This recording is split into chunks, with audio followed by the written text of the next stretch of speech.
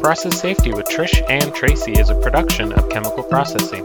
Chemical Processing focuses on serving engineers, designing, and operating plants in the chemical industry. Welcome to the Fast Facts edition of Process Safety with Trish and Traci. The podcast aims to share insights from past incidents to help avoid future events. I'm Traci Purda, Editor-in-Chief of Chemical Processing. Fast Facts is the newest installment of our Process Safety podcast series. As the name implies, it's fast and it's facts. Over the years and episodes, Trish and I have talked about inherent safety. Trevor Kletz pioneered the concept of inherent safety, explaining the approach in a landmark 1978 article, What You Don't Have Can't Leak. It suggests the most effective approach to process safety is the elimination of hazards where feasible.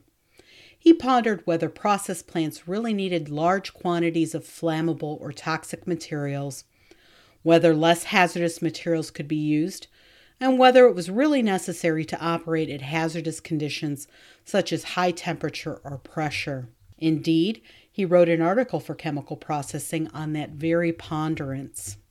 In that 2009 article, Bhopal Leaves a Lasting Legacy, he started out commemorating the anniversary of the November 1984 incident.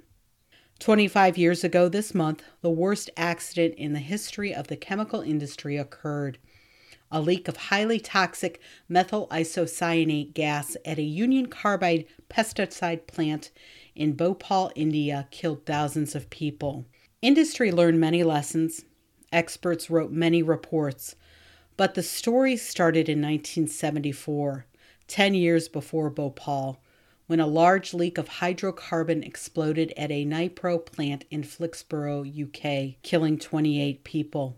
The leak was large because only 6% of the hydrocarbon fed to the plant was converted. 94% had to be recovered and repeatedly recycled. The most important recommendation made afterward was that we should look for ways to reduce the amount of hazardous materials in a plant, a process called intensification or minimization. The slogan was, "What you don't have can't leak." This thought didn't occur to most commentators or the official inquiry. The Bhopal disaster wouldn't have occurred if the plant managers had known about and then adhered to the recommendation made after Flixborough. MIC wasn't a raw material or product, but an intermediate. Storing it was convenient but non-essential.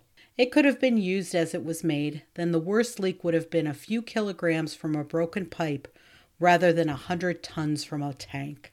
This time the chemical industry paid attention. Within a year, many companies had reduced or eliminated their hazardous intermediate stocks and used the materials as they made them. There are 4 principles of inherently safer design, and they are: 1. Eliminate the potential for harm or hazards. 2. Reduce the severity or scale of the consequences of the hazards. 3. Reduce the likelihoods of the hazard's occurrence. And 4. Separate or protect people from the hazards. Kletz's article continued. The don't have concept can be applied more widely.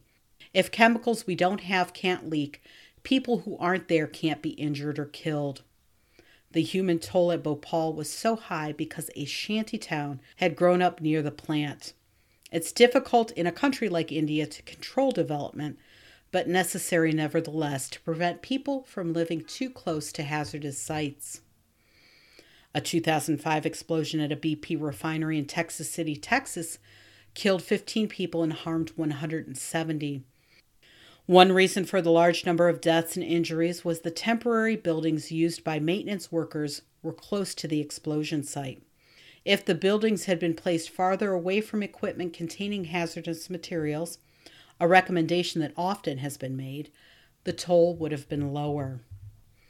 Another illustration not included in Kletz's article, the Piper Alpha disaster, which killed 167 people in 1988.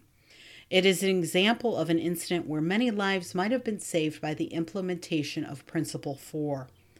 The living quarters of this platform were on top of what became a huge blowtorch. If the living quarters had been on a separate platform, bridge linked to the production platform, most would not have died. Therefore, if you cannot eliminate a hazard, then separate people from it. Kletz was fond of repeating, there's an old saying that if you think safety is expensive, try an accident. Accidents cost a lot of money, and not only in damage to the plant and in claims for injury, but also in the loss of the company's reputation. Unfortunate events happen all over the world, and we will be here to discuss and learn from them. Subscribe to this free podcast so you can stay on top of best practices. You can also visit us at chemicalprocessing.com for more tools and resources aimed at helping you run efficient and safe facilities. Thank you for listening to the Fast Facts edition of Process Safety with Trish and Traci.